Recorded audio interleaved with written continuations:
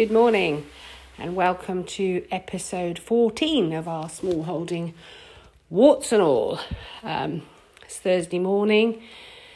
You may remember from last week I was supposed to go on that course today, which I couldn't go on because I tested positive for COVID. It's snowing.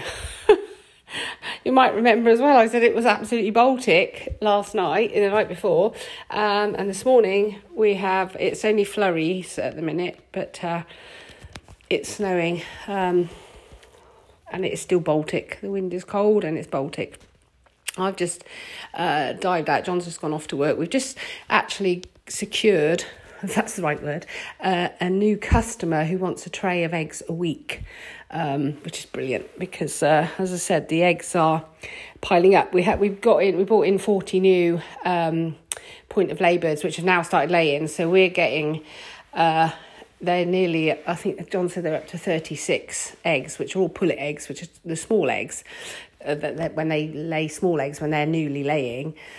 And they're up to 36 a day. So we have a lot of extra eggs a week at the minute, so I've been trying to sort of push it on social media and also the Nextdoor app. I don't know if anybody on here listening uses that, but it's quite good, and that's where we've just got another contact from. So he wants a tray of eggs a week, so that's good. That still leaves a lot of eggs that we've got to, and in the summer when it's a lot warmer and you've got people, a lot more traffic, people going past, people out for walks. We've got a caravan park just a mile down the road and people often walk up this way towards the village. So they will call in for eggs. We've got a lot more,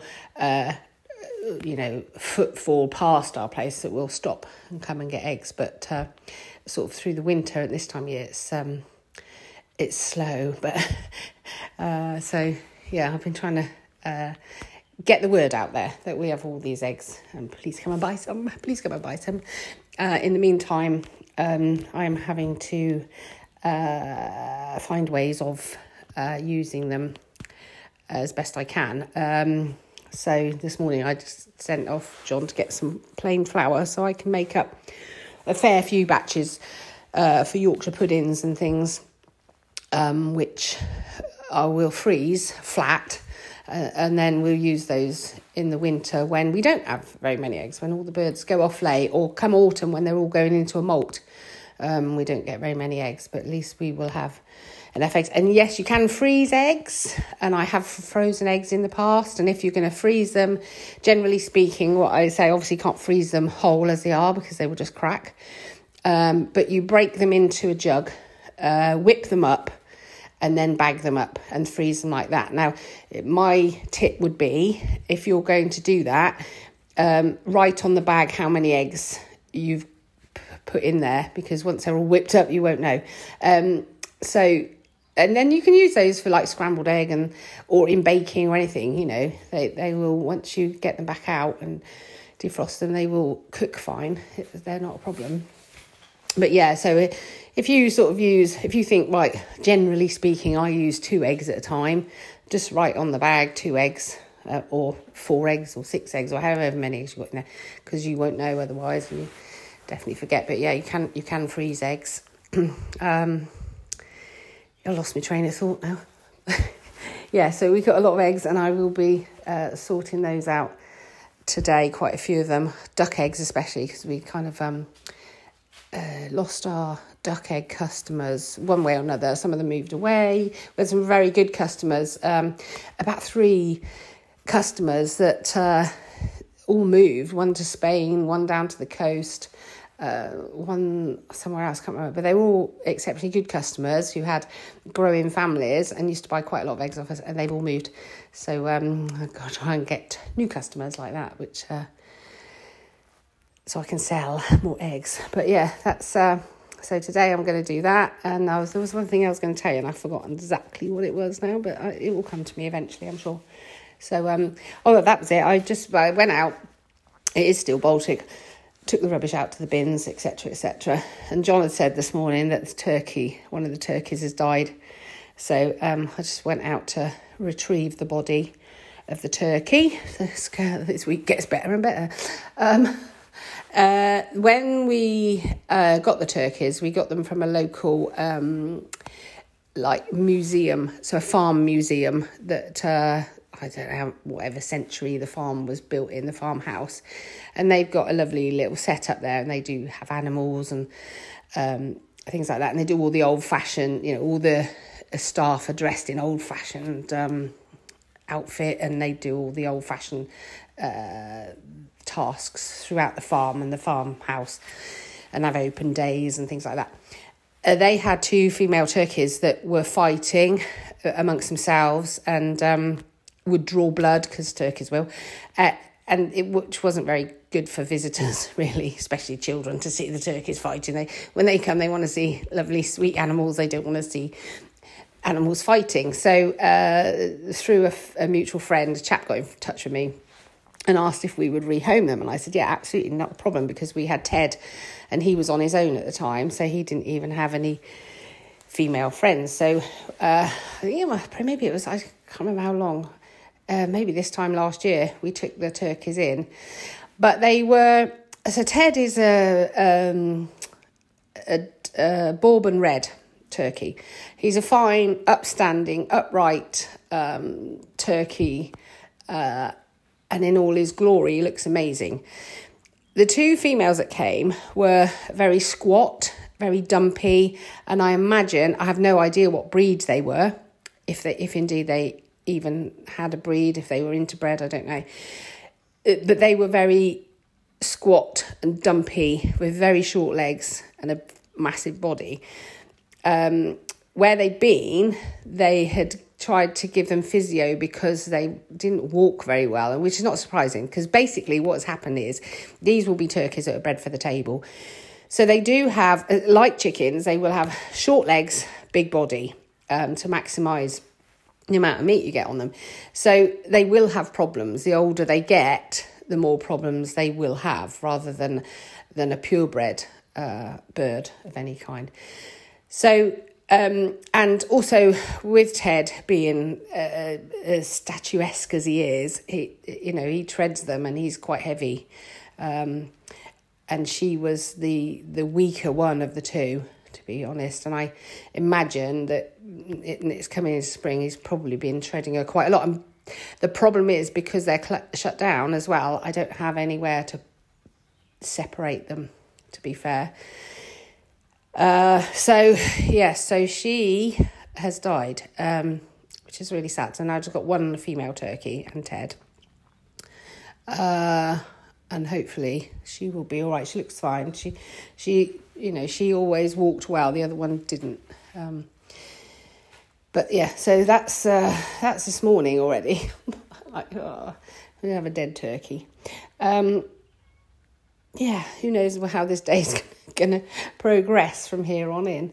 I don't know. But it's cold, it's snowy, dead turkey this morning. Hopefully the day will get better.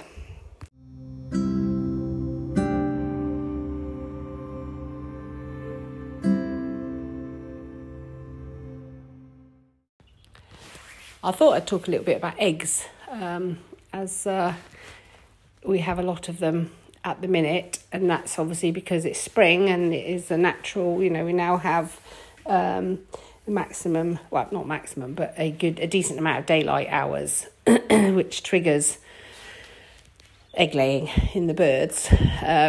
All through the winter we kind of struggle to get enough to get put out for sale, and then all of a sudden you get an absolute abundance of eggs. We were going to just give up the ghost, and to be honest, it's everything's stacked against you really, because I can no longer sell trays of eggs on the selling sites, because as I said before, the algorithms won't allow it, even if you don't mention the word. And it's to do with animals, really. So even if you mention the words chicken, duck, and that, it just won't. And I've tried doing it without that, and they still don't let it through, which I don't understand why, because I see plenty of posts on there with people selling homemade cakes and things like that, which, so I don't really understand why, but we used to do a really good trade before with that. I can't do that any longer. So I just have to do it by word of mouth, getting people to share it from the farm page, things like that. So we have a lot of eggs. We weren't going to bother getting in any new ones, but because we were struggling for eggs through the winter, we thought, well, we'll get a whole batch of new point of lay. So we bought 40. And of course, they start laying about 2 to 3 weeks after they arrive. Now, they lay what is called a pullet egg, and that just is an egg from a newly laying hen. And generally speaking, they are well under 50 grams an egg. So they're quite tiny. Some of them can be just barely even just over 40 grams. So they're quite tiny. Pullet eggs you won't see for sale in the shop, because not in the general sense of the word, because they're so tiny. And most of the eggs from the industry, from pullet eggs, will go off either to be powdered, or they'll go straight to the food industry, because that's what they use them for, rather than sell them, because they're small.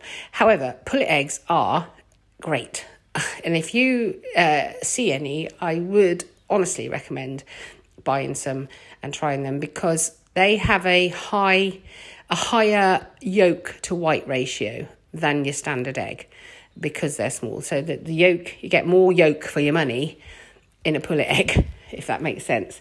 And I have lots of people who like them because of that. As some people don't like egg white at all. My daughter's one, she will have a boiled egg, eat the yolk, leave the white. She won't.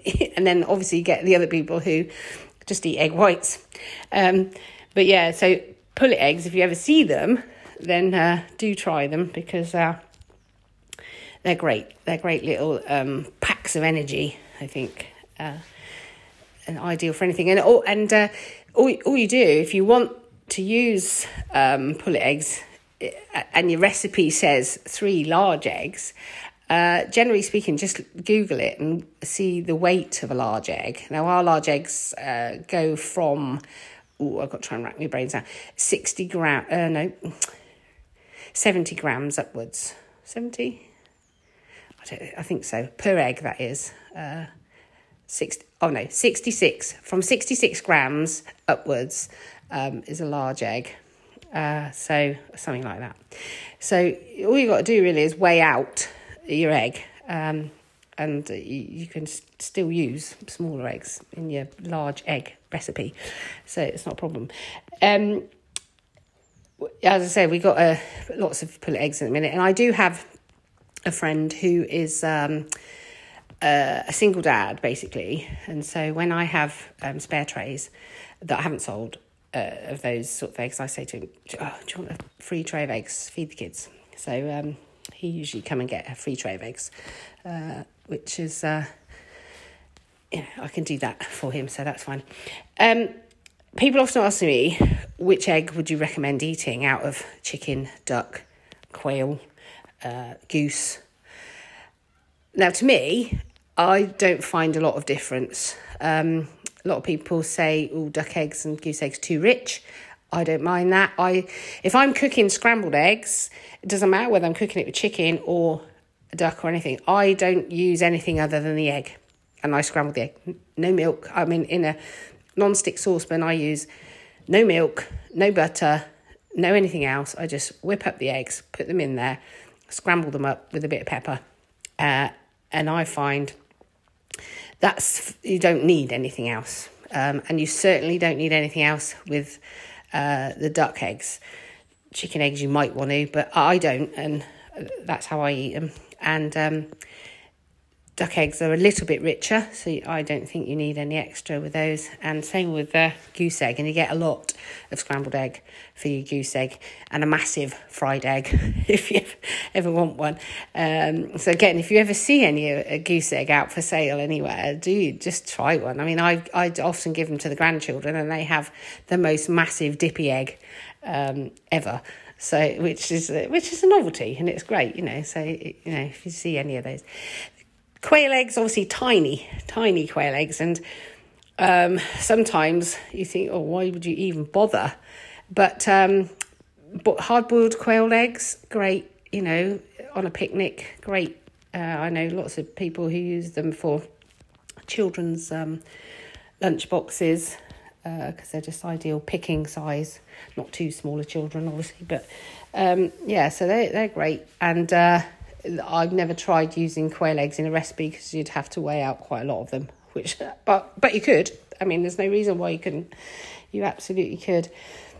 Turkey eggs, we haven't got any this year so far, and we're likely to have a lot less, obviously. Now we've only got one turkey, but mainly the female turkeys were so that Ted had some turkey company rather than get the eggs. And we had eggs off them. It's a bonus, to be fair. So, so that's a little bit about eggs, especially pullet eggs, because, as I said, you won't see them for sale, but if generally on the general shopping scene, but if you do ever see them, do grab some, because they are often very cheap because they're tiny, and, there's a lot of egg yolk in there, so a good little pack of egg to have. So that's a little bit about eggs and our eggs anyway, and different ones, and what I do with them, and how I try to sort of market them. But people say to me, well, which is the egg? That's what I was going back to, the egg. Which egg tastes better? Well, to me, they're all pretty much on the same level. Some people are like, John, he's like, no, don't want a duck egg. He's never had one, but he doesn't want to try one. But some people, and I find, and this stereotyping, which I don't really like to do, but I do, it is true, that older country folk prefer duck and goose eggs. Now, whether that is because when they were children, that's what they had, and so they know, and now the younger generation, that it's not available, so they don't know. I'm guessing that's the reason, but it's definitely always the older customers, and usually ones that have had a country lifestyle, that go for the duck and the goose eggs specifically. But if you see any of those out, do buy some and give them a try. Let me know what you think.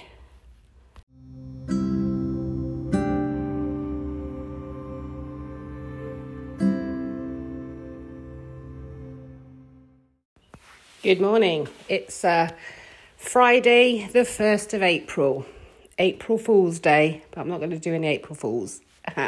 It's also my mum's birthday, so you can imagine as children how cruel we were on her birthday. Salt in the tea and all sorts of things. Looking back, and she took it all in good humour, bless her. We no longer do that to her. But it's April 1st. It is also the day when the energy prices go up here, double almost, in the UK. So we're all going to be very energy conscious. It's going to be quite frightful. But on the other hand, it also gives us the opportunity to rein ourselves in, I guess, is for want of a better phrase, and really think what do we need on, and what can we do without. My son-in-law has always been one of those people that turn everything off at the plug. Anyway, I am ashamed to say I don't, but I will do from now on in. I tend to leave things on. And also, I said to John this morning, the difficulty with a lot of the things, especially appliances, kitchen appliances, is that the plug is always behind the appliance. So the washing machine, the plug is right behind it. I can't get to it to turn it off when I'm not using it. Same with the television. It's sort of ours is on a heavy, bulky unit, and the plugs are all behind it. I can't get behind it to turn it off. But I will go around and look at everything and turn it off. And the other thing that annoys me is like the built-in cooker with the little the digital clock on it. I mean, I know, I never use a timer or anything on my oven. So it's completely unnecessary, really. And I know it's probably using a nano bit of energy, but all those nano bits add up. The other thing I'm quite bad at doing is that, which I'm going to make a lot more effort for, is in our kitchen where I'm stood now, in the morning, so we've got a very small window that points south, but in the morning it's quite dark in here until the sun gets round a bit. And so we have the light on, but then I leave the light on and then I can't even tell whether the light's on or whether it's daylight. So that's really bad of me, to be fair. So I'm going to make a much more conscious effort to turn that light off as soon as it's light enough in here to be able to see. I mean, I don't want to be, going around in the dark wondering what's what. And our kitchen is quite dark, really. We've only got small windows, so it's quite dark. But I'm going to make a conscious effort to turn that off all the time, unless I actually really need it. Things like that, really. And like the toaster is just on so that you can pop the toast in and flick it down. Well, I'm going to turn those all off, and I'm going to turn them on when I need them, because they leak energy. Even if you're not using the appliance, it's leaking a little bit of energy. So hopefully everybody took their energy meter readings yesterday. We didn't. Totally forgot. The website's crashed apparently anyway, but I think you have up to a week to submit the readings anyway. So once you've taken them, so that's fine. To be fair, I only did our meter readings last week because I had to, because that was when the bill was due. So I sent the meter readings in last week. So it's not like we're months out of whack there. The other thing I thought, the other energy saving thing I was going to try and do is, so when I go in my freezer to get things out for dinner later, I want to be able to, whatever I'm put in at the same time. So I'm only opening my freezer once, rather than I'll go out and get something for dinner, then I'll think, I need to put that in the freezer, put that away. So I'm going to try and make a conscious effort to just open that freezer once during the day. Whether that will work or not, I don't know. Maybe twice, but at least not thinking about it and just like going in and out and opening the freezer and everything else. Same with the fridge, really. I'll try and minimise the amount of times I open it, get everything out that I want at the same time, and try and do it like that. That might be a little bit difficult because John drinks a lot of tea, so he's always in it. He's not at home today, he's gone to work, but always in and out with opening the fridge for getting the milk out. But those kind of things, and we already keep our radiators pretty low. We do, a lot of people run their heating around about 21 degrees. Well, most of our rooms are run at, the rooms we don't use very much, and certainly the rooms we sleep in all are kept at 16. And also the living room and the kitchen one, what I was doing the other week when it was sunny is turning it down one more degree. They run at 18, and I would turn it down a degree as soon as it felt warm enough, because sometimes it does feel too warm in here. So, if it feels too warm, turn it down a degree. But John would always say that you should keep your heating running at a certain level. He's not one that wants it on a time clock, turn off, turn on, because he said you're using a lot of energy to reheat the house all the time. So you keep it at a lower ambient level all the time, you will save energy. That's his theory. I don't know if that, I haven't even looked it up to see if that works out, but that's what we do here.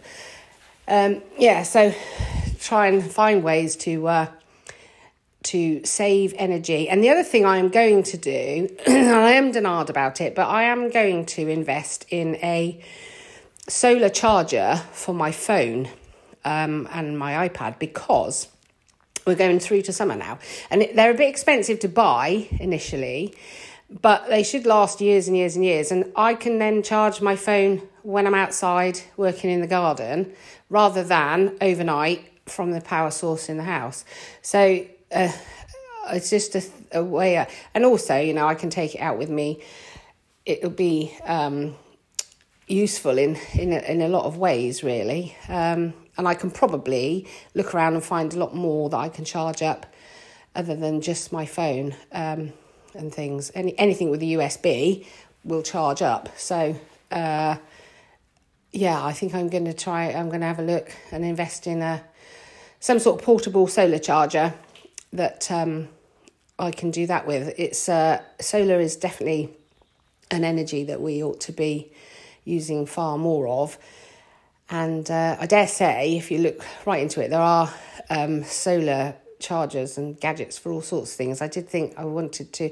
I know next door to my brother, where he lives, a chap runs his whole phase 3 workshop on solar power.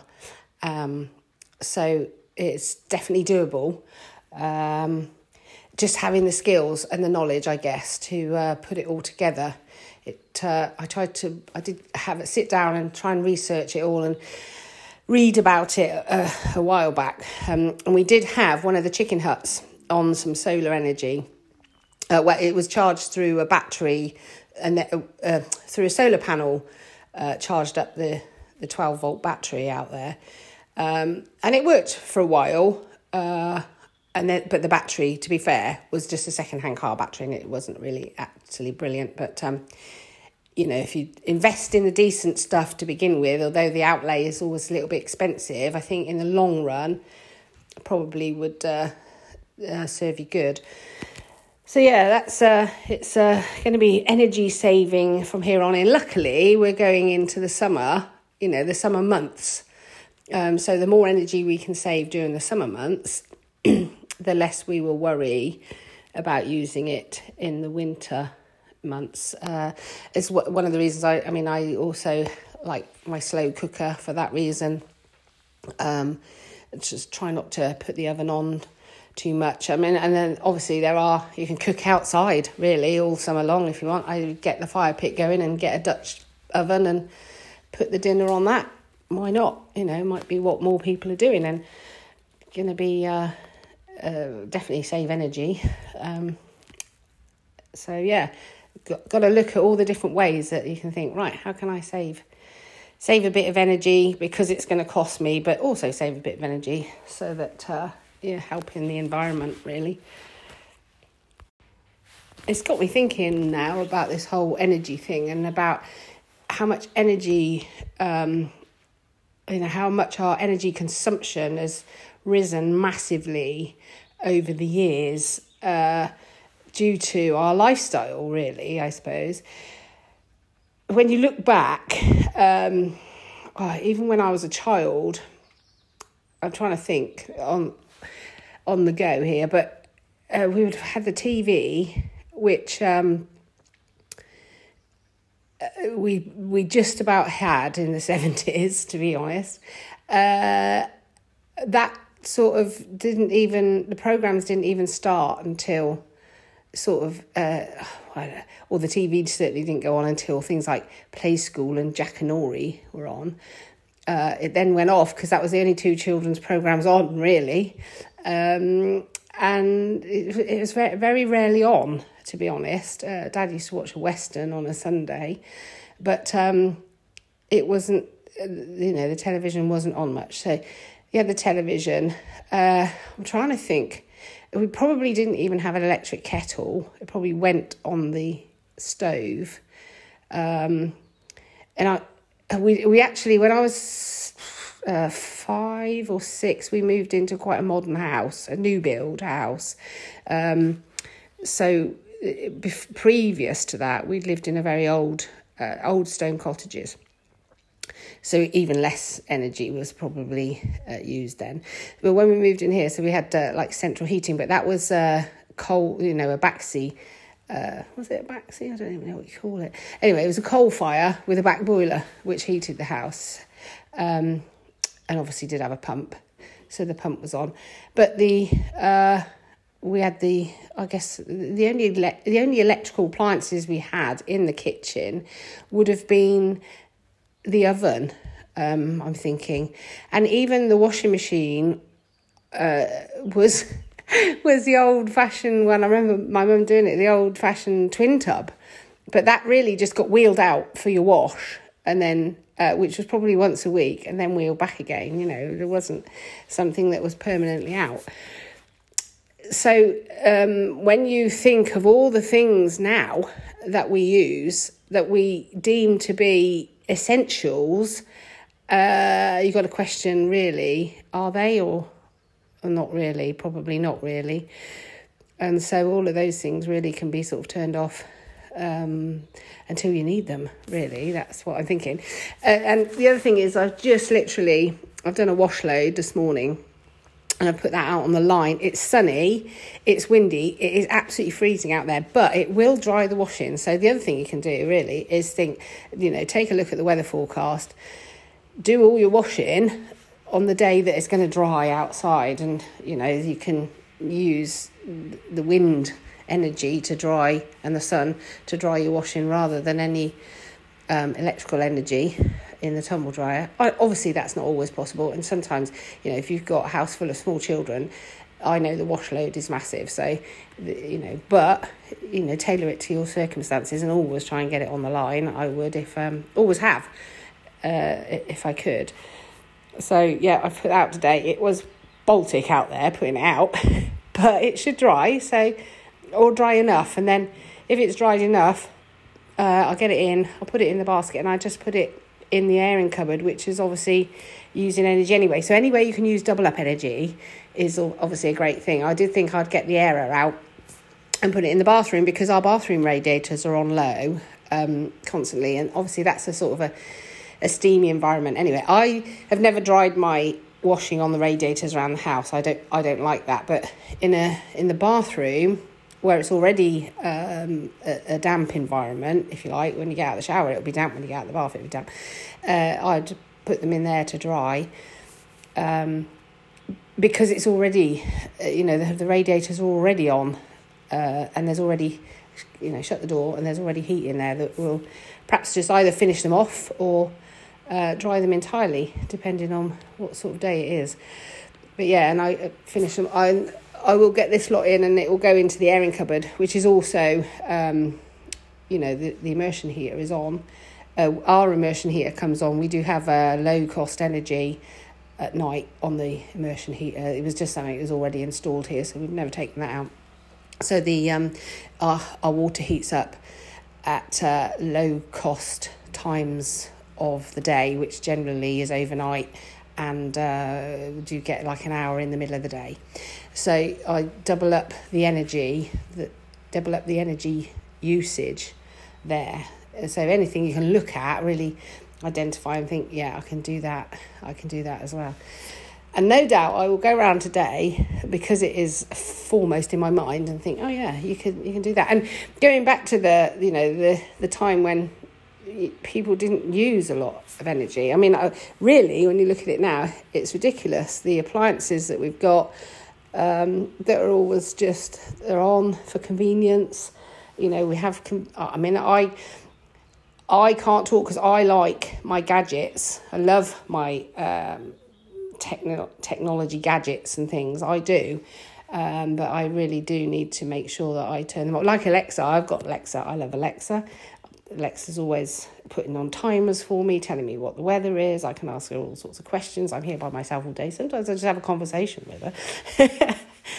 But I do like the Alexa. But nowadays, of course, you've got the internet, you've got the modems all on, all of that, which it's all become a necessary part of life, but one that we rely on, and that's a whole different topic. But it's not necessarily one that we should be, we should have on all the time, really. The other thing, I'll just quickly say it while I think about it. I was thinking about this the other day. We rely on technology. I do. I think I will need an answer to a question. I will flick up Google, have a look. But actually, to have a decent supply of books is a great backup, because if the internet ever goes down, you've got your backup there. So you'd want a supply of books that tell you how to do things, really, because if everything goes down, there's no other way of getting that. I love books anyway. I'm very loath to get rid of any of my books. Ask anybody. They were like, why have you got all those books when you don't really even read them? Well, because once upon a time I did, and I might need them in the future, so I don't get rid of them. I'll probably think of lots of other things, and if you can think of any, do let me know, because I'm only thinking in my circumstance, but there may be other circumstances that other people have that they think, I could do that, but it'd be interesting to know, so do let me know. I'm all in a dither. I've been sorting out eggs, and we've got lots of them. I keep saying that, but we have. I don't think I've ever known so many eggs, actually. And then, just as I was doing that, John phoned me because the chap is coming to put the window in today. Now, he measured up for it, last, August or something like that. Was going to come at Christmas, didn't come. So he's coming today. I said, great, it's cold today. Could have come last week when it was hot. So we're going to have the window out. But that's good, because it's the last window that needs replacing. It's in the spare room.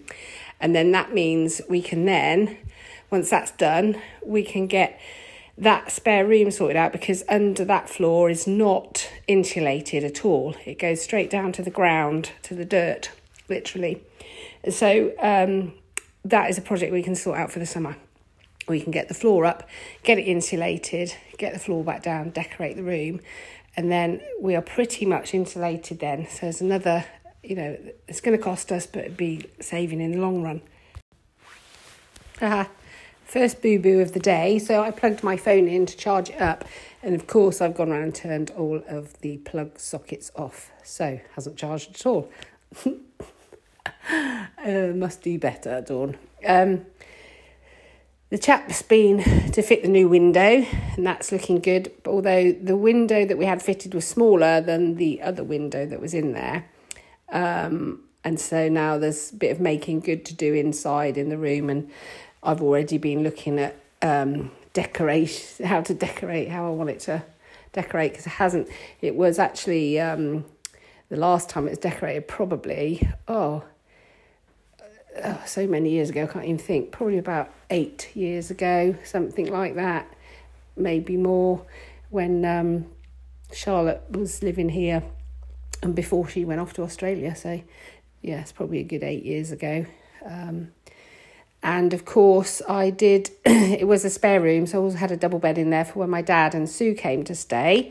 Well, obviously they'll no longer be coming to stay, but I still do want a bed in there for the kids, the grandchildren, when they come to stay, or if we have sometimes at Christmas the kids stay over.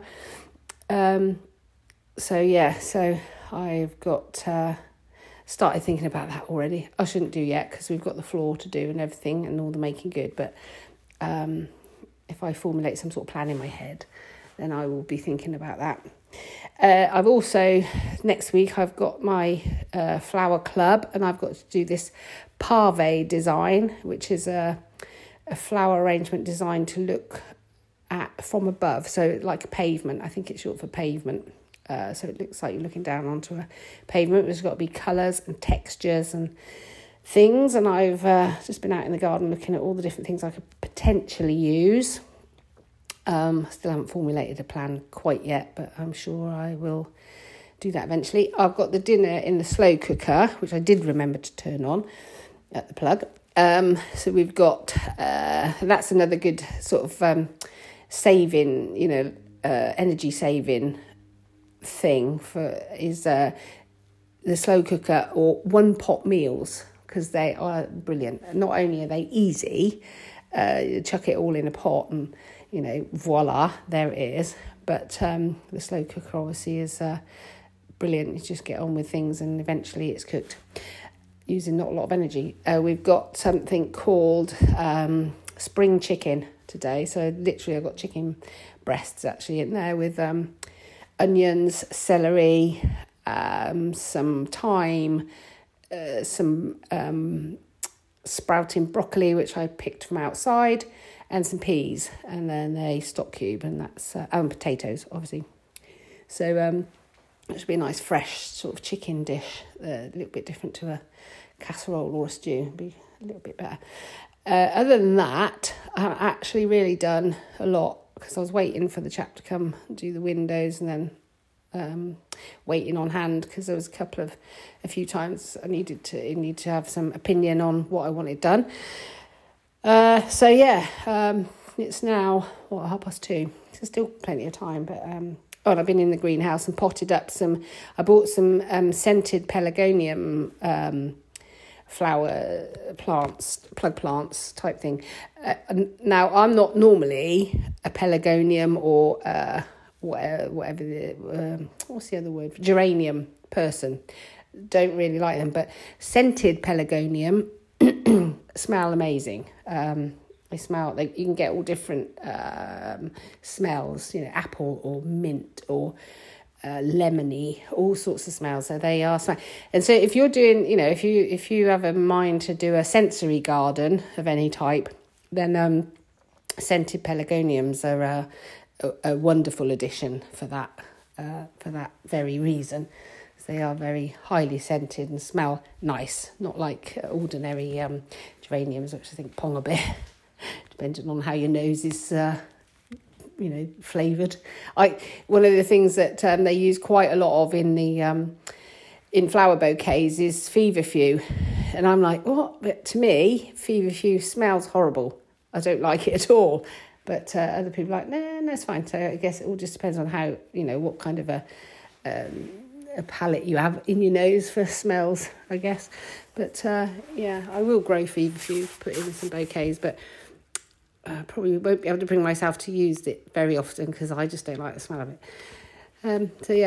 That's what I've been doing, and probably find something else to do as well now because I did actually think it was later than that, so I'll find some more jobs to do.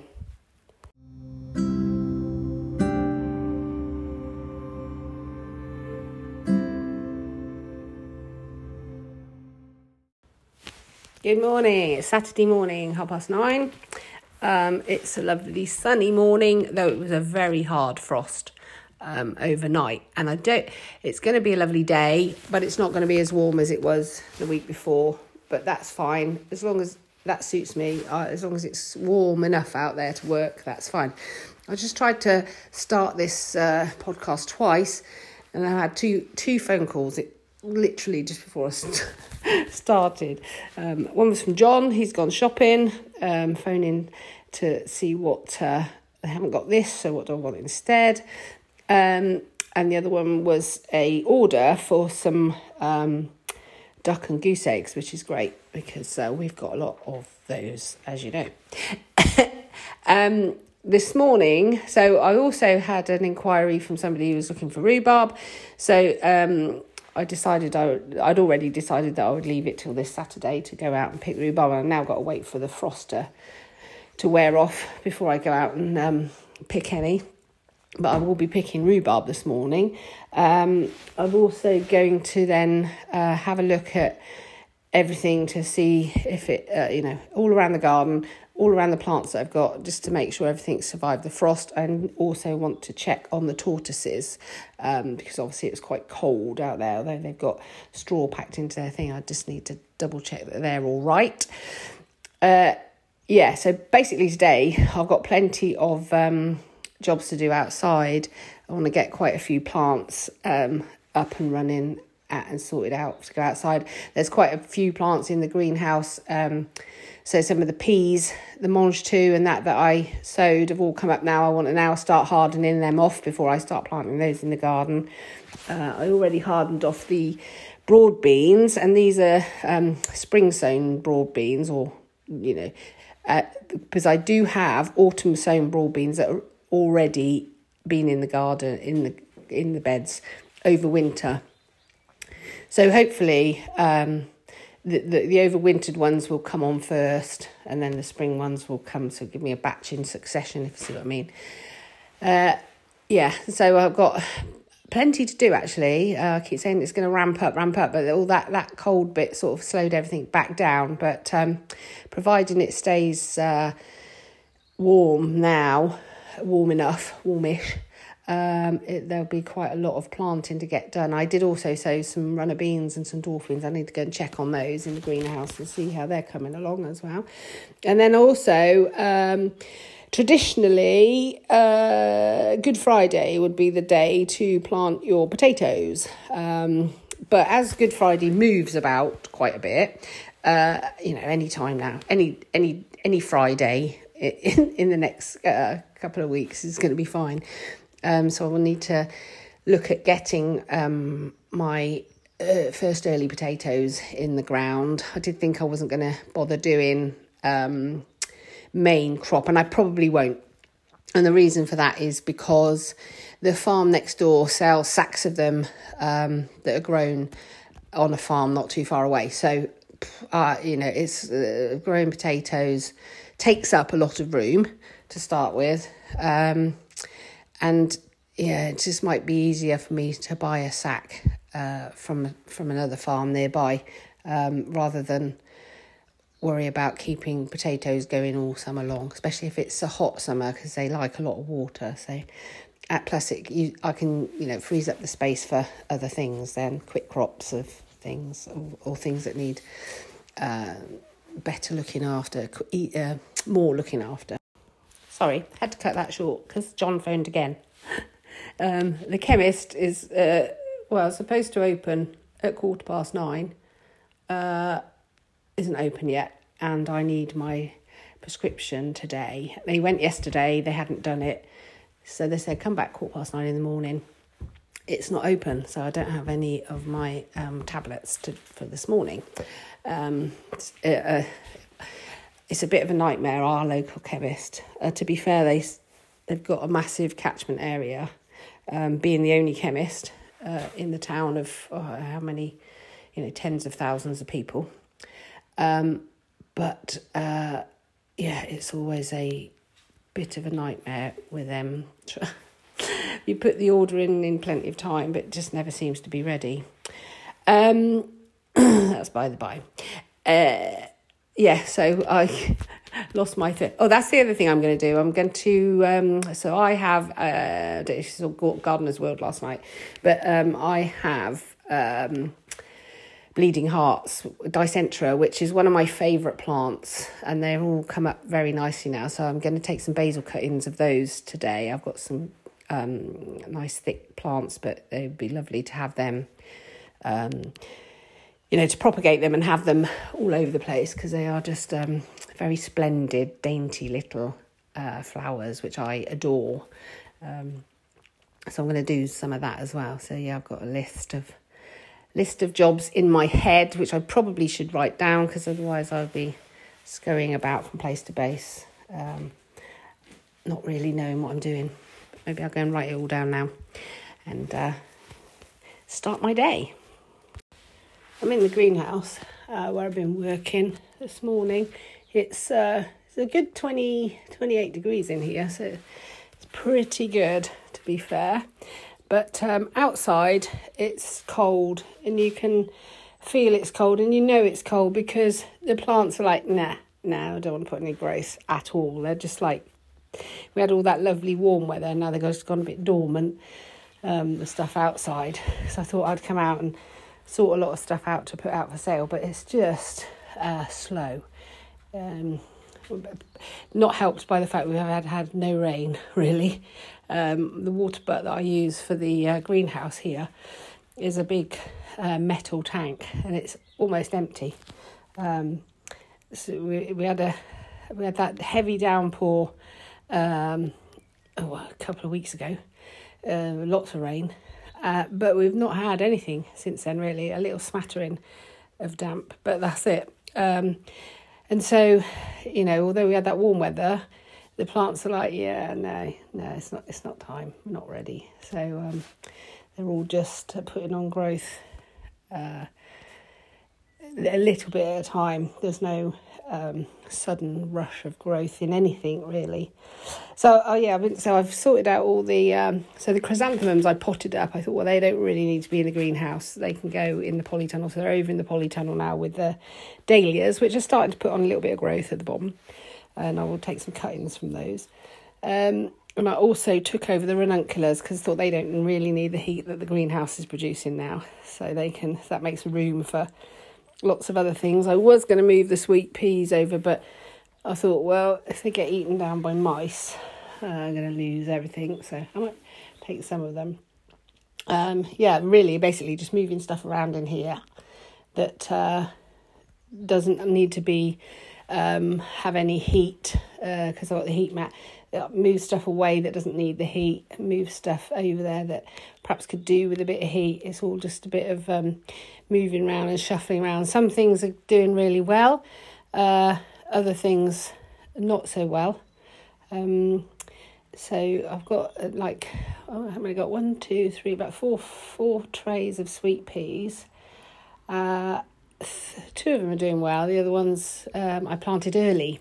I sowed those quite early and they're sort of very leggy and struggling. So really, the later you plant them, the better you're going to get at spring. I will try and endeavour to remember to sow them in autumn next year. This year coming, so I get a better early crop.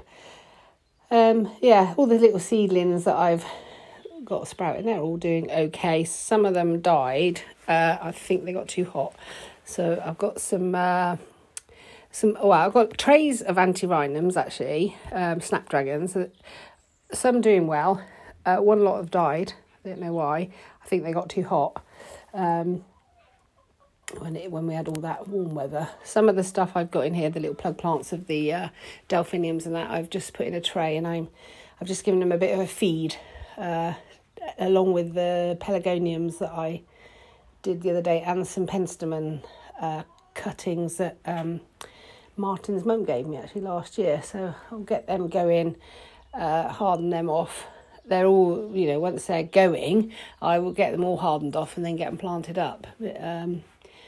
Really and truly, it's with too cold, the temperatures go down to -1 or 2 again tonight. So so it's just a tad too cold really at the minute. And you could put them out but then you have to go out and cover them, which is fine if you remember to do that. And if you don't remember to do that, then you lose it also. Might as well stay in here at the minute. I've got a nice plant. I can't remember what it's called. That's ridiculous. Anyway, I've got some planted out that I planted out beginning of the year. They are an outdoor plant, but I've got one in here which is growing nicely and it's actually flowering. So I kept it in here to see if I could get it to flower early, and I can. So that will be good. I can't even remember what it's called. It's very pretty. But I can get it to flower nice and early, and that'll be good for extra. Next year I'll probably take some cuttings or some seeds off of that, grow extra, and maybe sort of over winter next year use a bigger polytunnel to bring on some early stuff for flower bouquets and stuff. That's my plan anyway. I checked all my cuttings. Most of them are doing well. 1 or 2. The delphinium is not so well, but that's fine. I've got a tray full of delphinium plug plants. They're not doing so well, but all the other things I took cuttings from are doing okay. So I spent the morning in here arranging and feeding some stuff and looking at what's going well and what's not. Tomatoes, I was going to pop them on, but they're still in the propagator and they're looking all right at the minute. And considering the temperatures are going to go down, I'm going to wait until the temperatures moves up higher at night, because that way, although it would be cold at night, it won't be frosted. There was no chance of them getting frosted, or freezing. So they will do better then. So it's just a wait really now for the temperatures to at night to come back up a little bit. And once they do, I will put those on, and once they've established a little bit of growth with some, warmer evenings, a few in a row, they should be fine then. But not, I don't want to take them straight out of the propagator, straight onto the heat mat, which is open, and risk getting them getting cold and wilting. So I'm going to leave them for a while.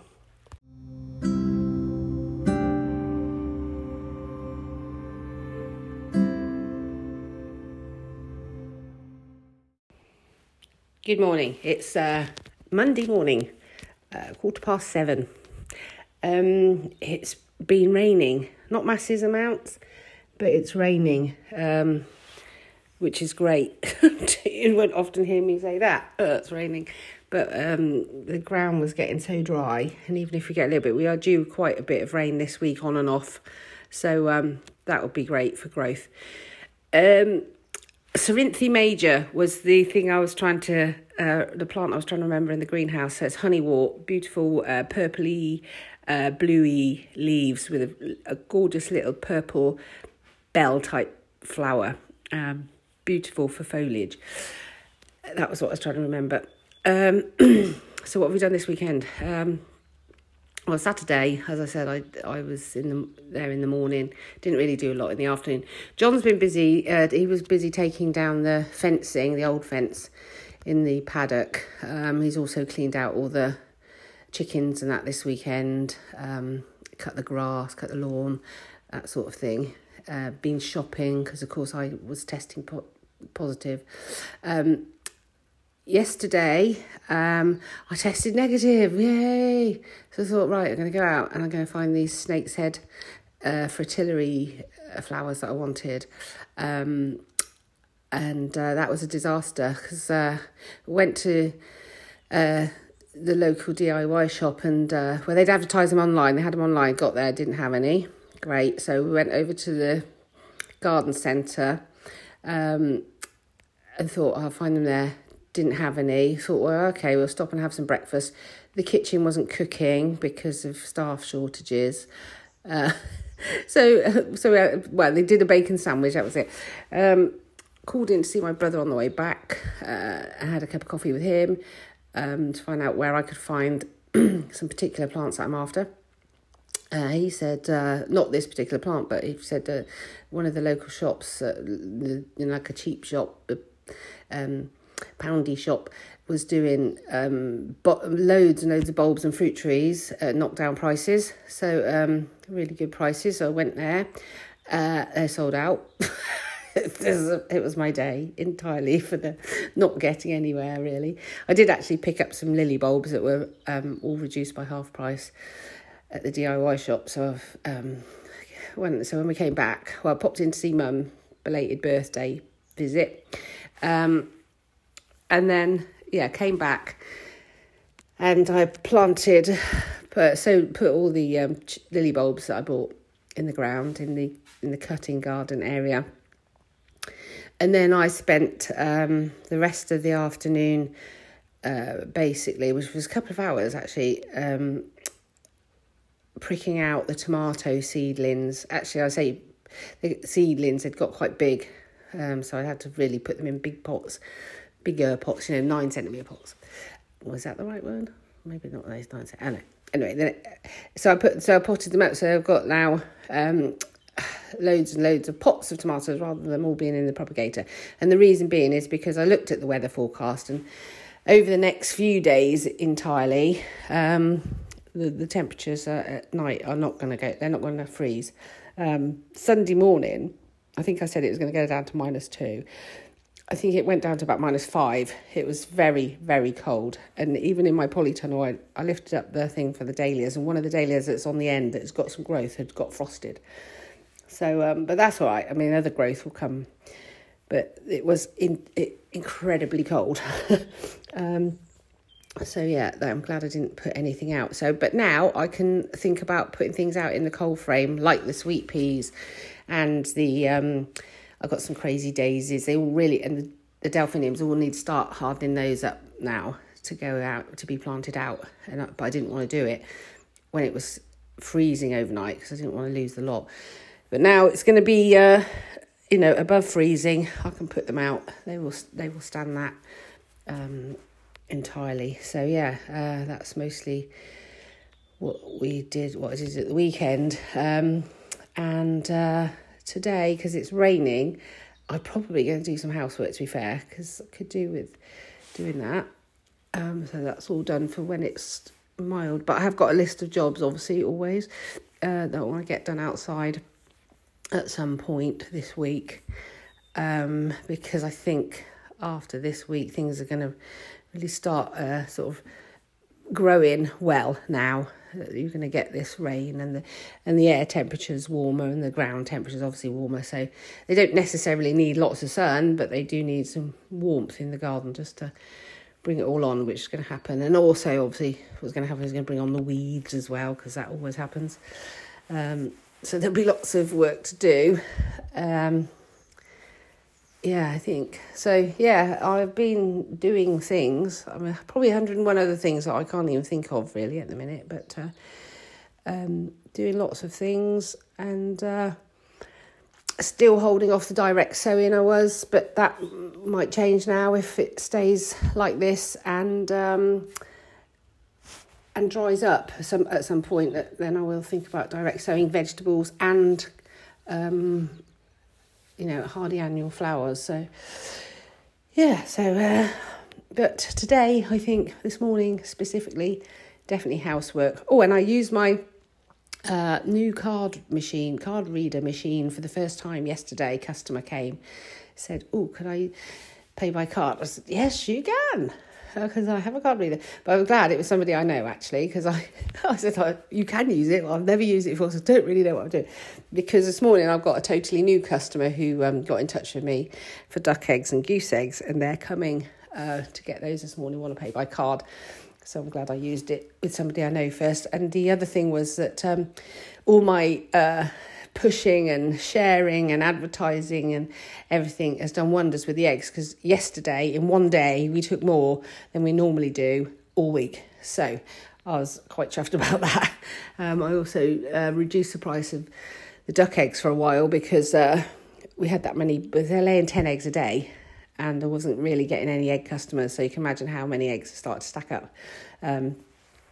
So I reduced them all to £1 a box, which seemed to work. And I also started doing the goose eggs rather than, they're still £1.50 per egg, but if you have 6, they will be £7.50 for 6. So if you take all 6, you're getting a bargain really.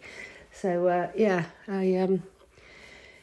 had a good day with egg money in one day, which was a relief really. Shifted a fair few eggs as well, so that's good. Oh my goodness, I just quickly flicked to look at the clock to see what time it was, and I couldn't believe it was 3:00 already. I didn't know what time I thought it was, but I did not think it was that late into the afternoon already. So this morning I spent the morning cleaning. Oh joy! Well, all day really, up until an hour or so ago. Clean the bedroom, move all the beds, do that, clean everything, strip the beds, wash the bed covers, etc. So my bedroom, or our bedroom, the spare bedroom, and then also into the office, which had got it started to look like the dumping ground again, so cleared all that out. Did the sitting room, moved all the sofas, took all the cushions off, all that palaver. Then I came into the kitchen and I had intended to do similar in the kitchen, but I lost the will to live, to be fair. So I just hoovered the floor and wiped the sides down and cleaned out the cutlery drawer. That was it.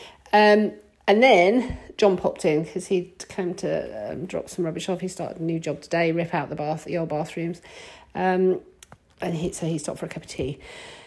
And then I was thinking, right, now I need to... and then that was it. So I've got this flower arrangement to do on Wednesday. So I'd kind of half formulated a plan of what I was going to do. And so now I was just sort of setting it all out. to see whether what I was going to do was going to work. One bit of it is not going to work, so I changed my idea on that. But so that's what I was doing, and then the phone rang, and it was a lady. I can't remember what her name was. That's really bad, isn't it? A lady from the Flowers from the Farm group, which I organisation that I joined back when I decided I was going to do this, and we had quite a nice long conversation about where I was at, where I was going, all the things that are going to go on for the Flowers of the Farm. They've got a big Flowers from the Farm big weekend, 2nd to the 4th of August, I think it is. I'll have to double check that. And would I be interested in doing an event for that of any type? And she said it can be small, because I said I'm not really up and running or anything. She said you can just have, you can just do a ticketed event, have 10 people if you want, invite them round, have a look at the garden, have a cup of tea, piece of cake. That's it. Don't have to charge them. You can charge them if you want. Don't have to if you don't want to. So I said, well, that sounds manageable. Maybe I will do that as an event for the Flowers for the Farm big weekend. So it gave me something else to think about. But we had quite a nice long conversation, and then talks about all different courses and different people that do different things. And so though I was going to dash out and maybe do something outside, I just made myself a cup of tea, and I'm going to sit down and I'm going to have a look at these courses and events and things for an hour or so. I think, having spent all morning cleaning, I deserve a little me time.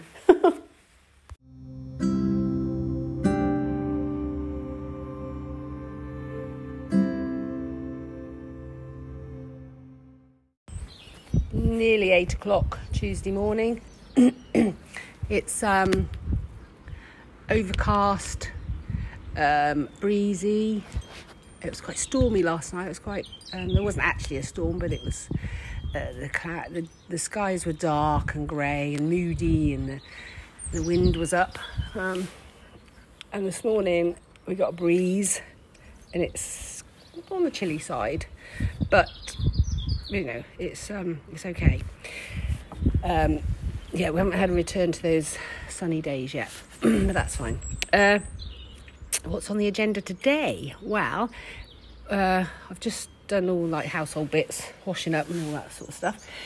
Do the eggs, put them out, and then the first job I'm going to try and do, because I think we're due some rain again today, is I've got a water tank, on one side of my greenhouse that collects water. And I've got a water butt at the end, on the other side at the end.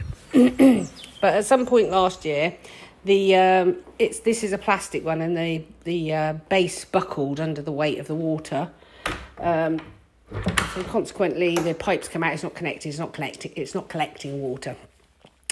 So, and I had said to John, we want to get that done at the weekend, but for one reason or another, we didn't get time, so we didn't do it. But I really want to get out there today and have a look and see if I can get it upright and connect it up so that I am collecting rainwater, because the more we can collect, the better. I have actually got another water butt that Shelley gave me. They've just redesigned all their garden, and I just thought this morning it'd be quite good to get that one connected up. So there's two there. But we have got some concrete blocks somewhere, so I'm going to see if I can make a firmer base for that rather than the plastic one, because they just don't sit. They never seem to sit on there properly, and they just buckle under the weight if it's not quite level. So I'm gonna. That's my plan this morning. I don't know how long that's going to take me. In theory, shouldn't take me very long. I don't think there's a lot of water in there. Be emptying it first, and then making sure it's upright and level, and connect it back up to the drain pipe, to the guttering. One thing I was just thinking about actually was obviously I'm married to a plumber, so, and John's not just doesn't just do plumbing experience. hasn't just got plumbing experience. He's got, for a lot of his time, when he was younger, he worked on firms that did extensions and also firms that did loft conversions up in London. So he's got a good amount of knowledge and skills. His skill set is vast, really. As I always say, the one thing he does never touch is electrics. And he's not so good at carpentry, but he will give it a go. But so his skill set is vast.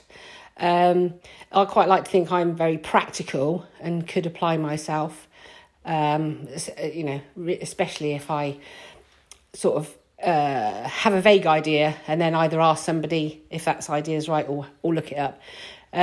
So the one thing I was thinking is a lot of people, especially, when John comes home and he says this or says that, and it occurs to me that people don't have any practical experience at all in a lot of things, which, it's just something I've always grown up with. Always grown up within a building family. They're all builders of one sort or another, carpenters, roofers. So always been surrounded by people who are very practical, which I think has stood us in good stead, because it means I will give it a go, and if I can't do it, John certainly knows how to do it and will do it. So lucky in that respect. But if you decide you're going to do something like this, just try and get as many practical skills on side as you can. You don't have to be amazing at it, because with time you'll learn and improve. So, but yeah, practical skills are a must, I think, for something like this, really. That was my thoughts this morning when I was doing it. Thank goodness I'm practical and I can go out and give it a go. And then thinking about the whole journey of how that came about. But other jobs in my line of sight, if you like, are filling up the beds, the raised beds. We've now moved to a more settled weather. Although it's chilly out, we're not looking at zero temperatures for the foreseeable future, not for the next week or so by the looks of it. So I can put out the plants that I want to put out to harden off. And they are, the space that I'm using is filling up rapidly. I mean, I'm almost at maximum now. So it's a constant case now of moving stuff from one growing set of growing conditions onto the next set before they finally go out. Constant moving them to harden them all off. And that's all that means. So basically what that means is getting a plant used to weather conditions slowly. That's what hardening off means. So they've been in the greenhouse in the propagator. You take them out of the propagator and put them on the side in the greenhouse, and then eventually you move them to the cold frame, which is a little bit sheltered, and then out, if you choose to, then out in the open for a little bit just to see how they go, and then plant them out, because and that's really just the process of hardening off. That's how you do it. Some people use a cold frame slightly differently. You might have seen that where the cold frame is full of soil and they grow into the cold frame. I don't do that. I use my cold frame as a to protect things from the weather. That's what I use mine for. So so that's on my thought processes today. I don't know how far I'm going to get with that, but we will see. I was just thinking about going out and I thought, I better do that first. And I better do that first. So put on a wash load first, because it looks like it's going to be a fairly dry day. I can at least get most of it dry. And also think about the dinner, Dawn. So today is one of my favourite days, when I look in the freezer and I get a few bits out and I put it in the slow cooker and we have soup. So I've got some chicken wings from a whole chicken that I cooked a while back. We don't really... some people are really chicken wing fans. We're not. But they are great if you save them, bung them in a soup. So in my thing has gone chicken wings, and then a soup bag batch, which has got courgettes, turnips, I think what else has got in there. Then I've got some onions in there. These are all frozen, so onions, and I found a small amount of runner beans as well. Bung those in there. I also had in the fridge, because yesterday John had a pork chop and he had it with mashed potato and beans, and there was a third of a tin left. So I thought, right, bung that in. So that's gone in there with some salt, with a chicken stock cube and some pepper, and also a bit of mushroom powder, because obviously John can't digest whole mushrooms. So that's all gone in there. I'm looking in there to see what else was in there. And then what I do is rinse the bean can out with water, put that water in there, and that will make a nice. Oh, and that's the other thing I had. So I had some broccoli, which we used last week, and I kept the stalk in the bottom of the fridge, because keeping the broccoli stalks, don't throw them away. Don't put them in your compost heap. Use them in your soup, because they are packed with flavour. And they're great for things like that.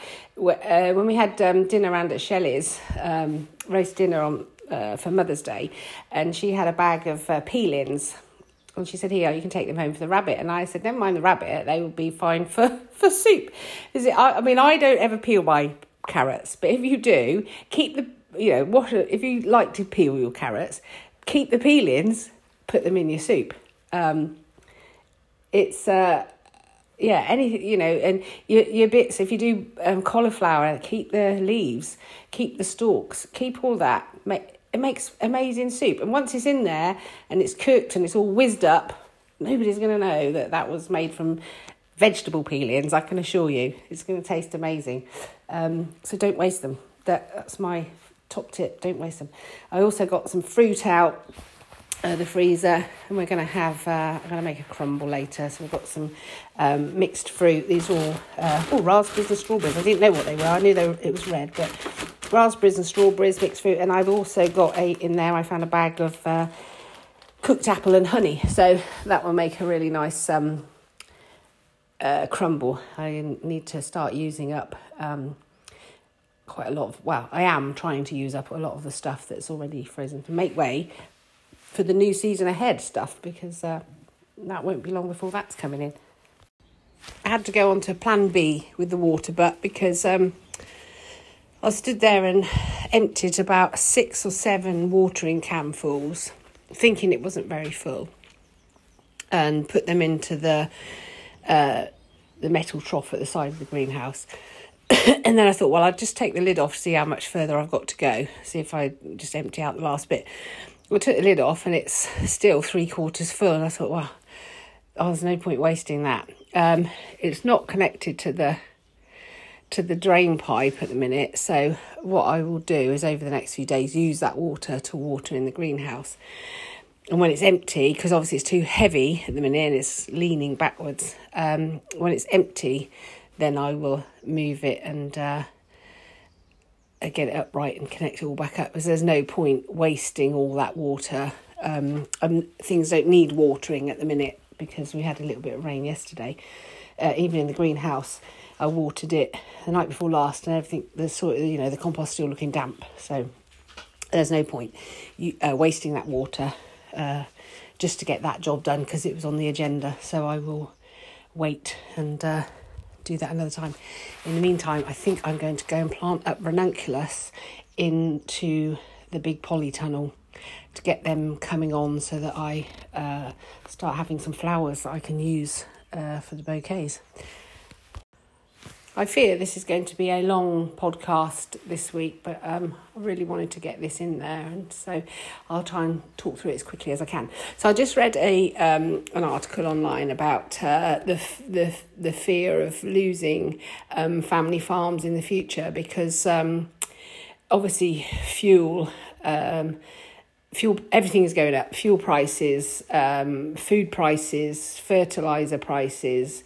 They're all affecting farming, but to me it's the ideal opportunity. But we have to get people on board with this. We have to get the Joe Public to understand that we need better quality, smaller, local food producers to be more self-reliant in this country, and then we can weather the storms. We seriously can weather storms, but you can't weather the storms when you're dependent on fuel and fertilizer from thousands of miles away. It's just not possible. We need to get back to some bit more. So rather than intensive farming and producing massive amounts of food, smaller quantities of quality food that is sold locally, it's got to be the way. I can't, it's just, I've never run a farm, I don't know. But to me, it seems that's logically the way to go. And but you need consumers on side. You need consumers to understand that this is what we need. This is what needs to happen. You need to eat less food, better quality. And again, John and I were talking last night, going back to back in the day when we were younger, what appliances did you have on? And we were talking about, nobody had a freezer, or very, not ordinary everyday people living, in an estate or everything, had a freezer to hoard masses of food in. They might have if they were, self-sufficient back then, but you basically had a small fridge in your kitchen with the smallest ice box in there, which we were laughing because you could barely get a block of ice cream and your ice cube trays in there. That was it.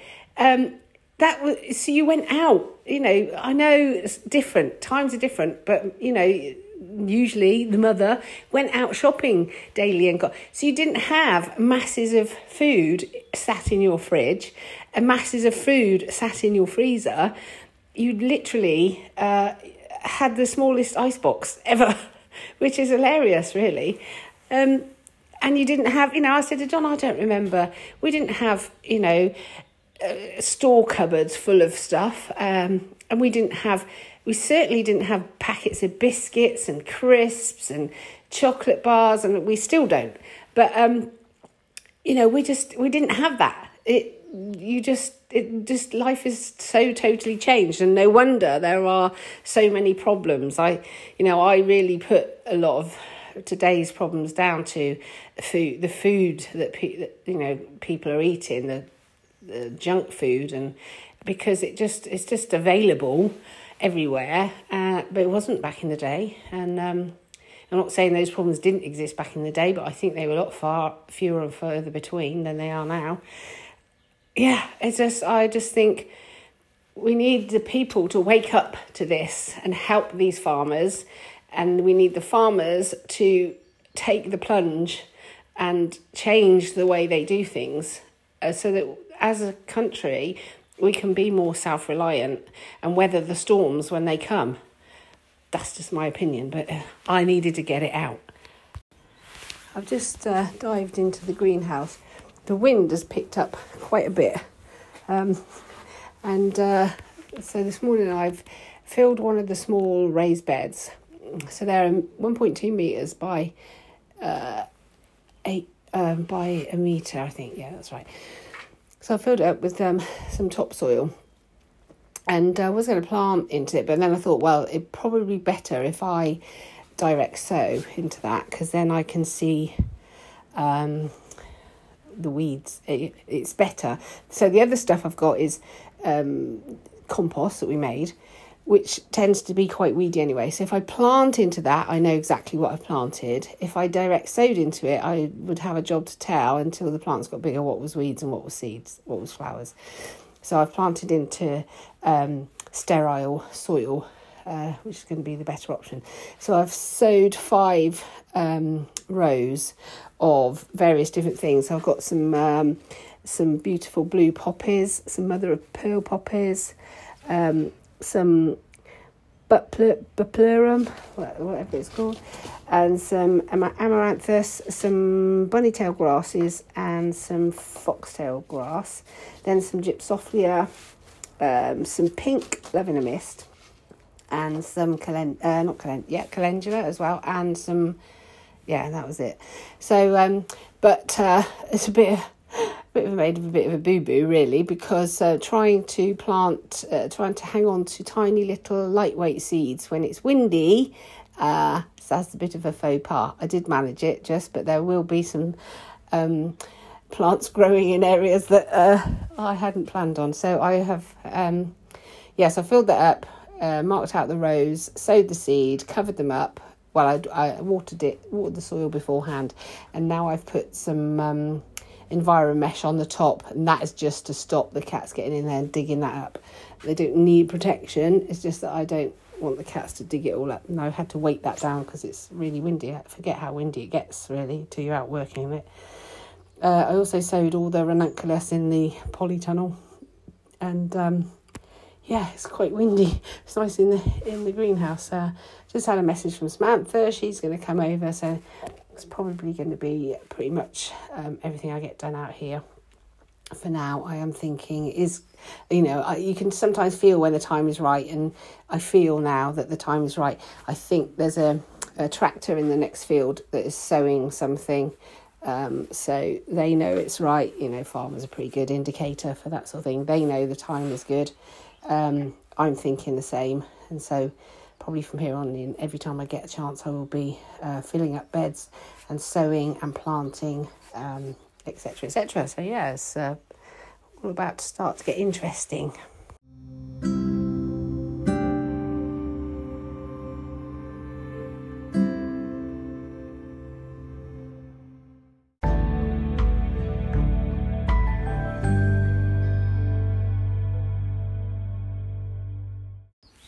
Hello, and welcome to Wednesday. It's Wednesday mid-afternoon, and I've come out into the greenhouse. There's positively balmy in here at 27 degrees, which is a lot warmer than it is in my house, I can tell you. It's moody. The skies are moody and it's windy. There are a tapestry of different greys in the clouds. It's definitely a moody day, and breezy, and the breeze is a tad chilly. So I decided I wasn't going to do anything outside because we had rain on and off a bit as well. Not masses, but it's just not a particularly brilliant day. So I thought, what shall I do, Dawn? And so I had to, this morning I got everything ready for my flower club session this evening for our practical, which is a parve, and I think I've sort of worked out in my head what I'm going to do. Whether it works out like that, no idea, but time will tell. And then after that I thought, I'm going to indulge myself a little bit more, and I'm going to do something I wanted to have a go at, which is making flower crowns, a flower crown. So I thought, I'll sit down and do that, because I did think maybe I can offer flower crown workshops in the summer, which would be quite nice to sit outside in the under the shade of a tree and make some flower crowns, do a workshop, whatever, I don't know. Just a thought that ran through my head is an added income, I suppose, that when you've got an abundance of greenery and flowers growing all around you. Anyway, having never made one before, I thought I'd better give it a go to see if it was going to be a thing I could do or not. I'd made a lovely one, beautiful flower crown out of ornamental cherry blossom, lilac greenery, some Jerusalem artichokes. No, not Jerusalem artichokes. Jerusalem cowslips, and some tiny little red flowers. I can't remember what they're called. And it was all right. But the only thing is that the wire that I had wasn't very strong, so it's a little bit wibbly wobbly when you picked it up. But what I might do is get some stronger wire, have another go when some more, when some stuff comes out, and give it a go, because it doesn't look terribly difficult. And I think I could just manage to do a workshop, which should be, as I said, a little bit of extra income, just do small workshops. I think that could be definitely be a useful add-on, really. So I thought, what I've got to do really is do it again, get the right stuff, work out how long it's going to take so that you know how long the workshop's going to be, work out rough costs and things like that. But yeah, definitely think I'm going to give that a go. I did try a second one, which was a little bit more uniform, a little bit less flowery and a little bit more structured, but it didn't really work out how I thought it would in my head, which is often the case, to be fair.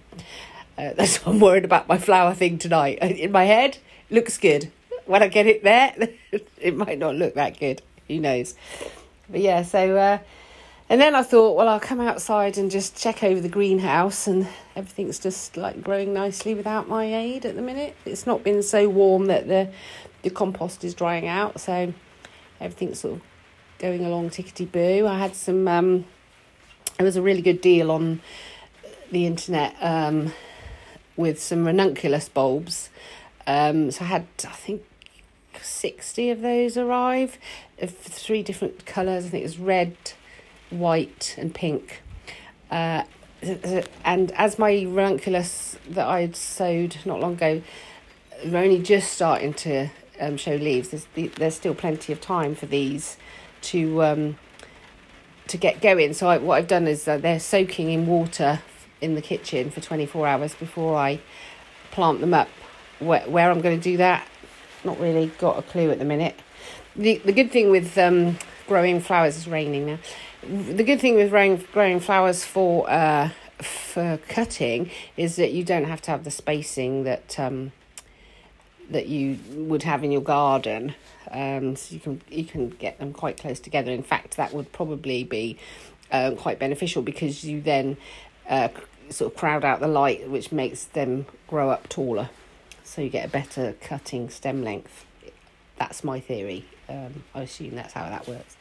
But yeah, so that's basically it really at the minute for today. It's raining. It's not very nice. I'm not going to do anything outside. I'm just looking at here. We've separated Ted from his lady today. We've put him out in the actual orchard bit because... as I said before, one of the things is that Ted's an awful lot heavier than his ladies. He's a lot bigger, and I think that was one of the problems. They're very stumpy. So I said to John this morning, we shut him out away from her, give her a break today, and maybe sort of every couple of days we will do that, because it's just not fair on her really, now that she's the only one as well, and all his attention will be on her. So if we can just sort of give her a break from that. Obviously it's because a lot of it is because they're confined in their little area. If they were out wandering around looking at, picking at the grass, picking at bugs and stuff like that, they'd probably be a little bit more preoccupied and he wouldn't worry as much. But when there's nothing else for them to do really, that's what he likes to do. So so we've separated those today. And like I said, we'll probably do it maybe a couple of days and then let him back in, and then a couple of days separate them again, and maybe vice versa, just move them around a bit here and there. The tortoises not come out since that warm weather the other week. They're still in their hut now, which is a bit of a shame really, because they'd woken up. But it's cold, so they've just gone back inside and thought something. I mean, they won't go back to sleep now, so that's a good thing. But they're not coming out to eat or anything like that at the minute, because it's too cold. And everything else is pretty much as is, really. We've still got plenty of eggs being laid, and there's no sign of them sort of easing off the lay-in. The ducks have just eased off a little bit, which is good, because so we're sort of back down to 6 a day now. We was up to 10 a day. It's like, oh, God, that's a lot of duck eggs. About 6 a day now. It's really rather horrible. So that's probably it for me for this week. So thank you for listening this week. I hope you have a fabulous week. I hope the weather improves for everybody, wherever you are. I hope it's a little bit warmer. I don't mind it if it's not blaringly sunny, as long as it's sort of nice enough to work out in. But today's rather horrible. So I'm not going to. That's it. As simple as that, really. Thanks for listening, and I will catch up with you next time.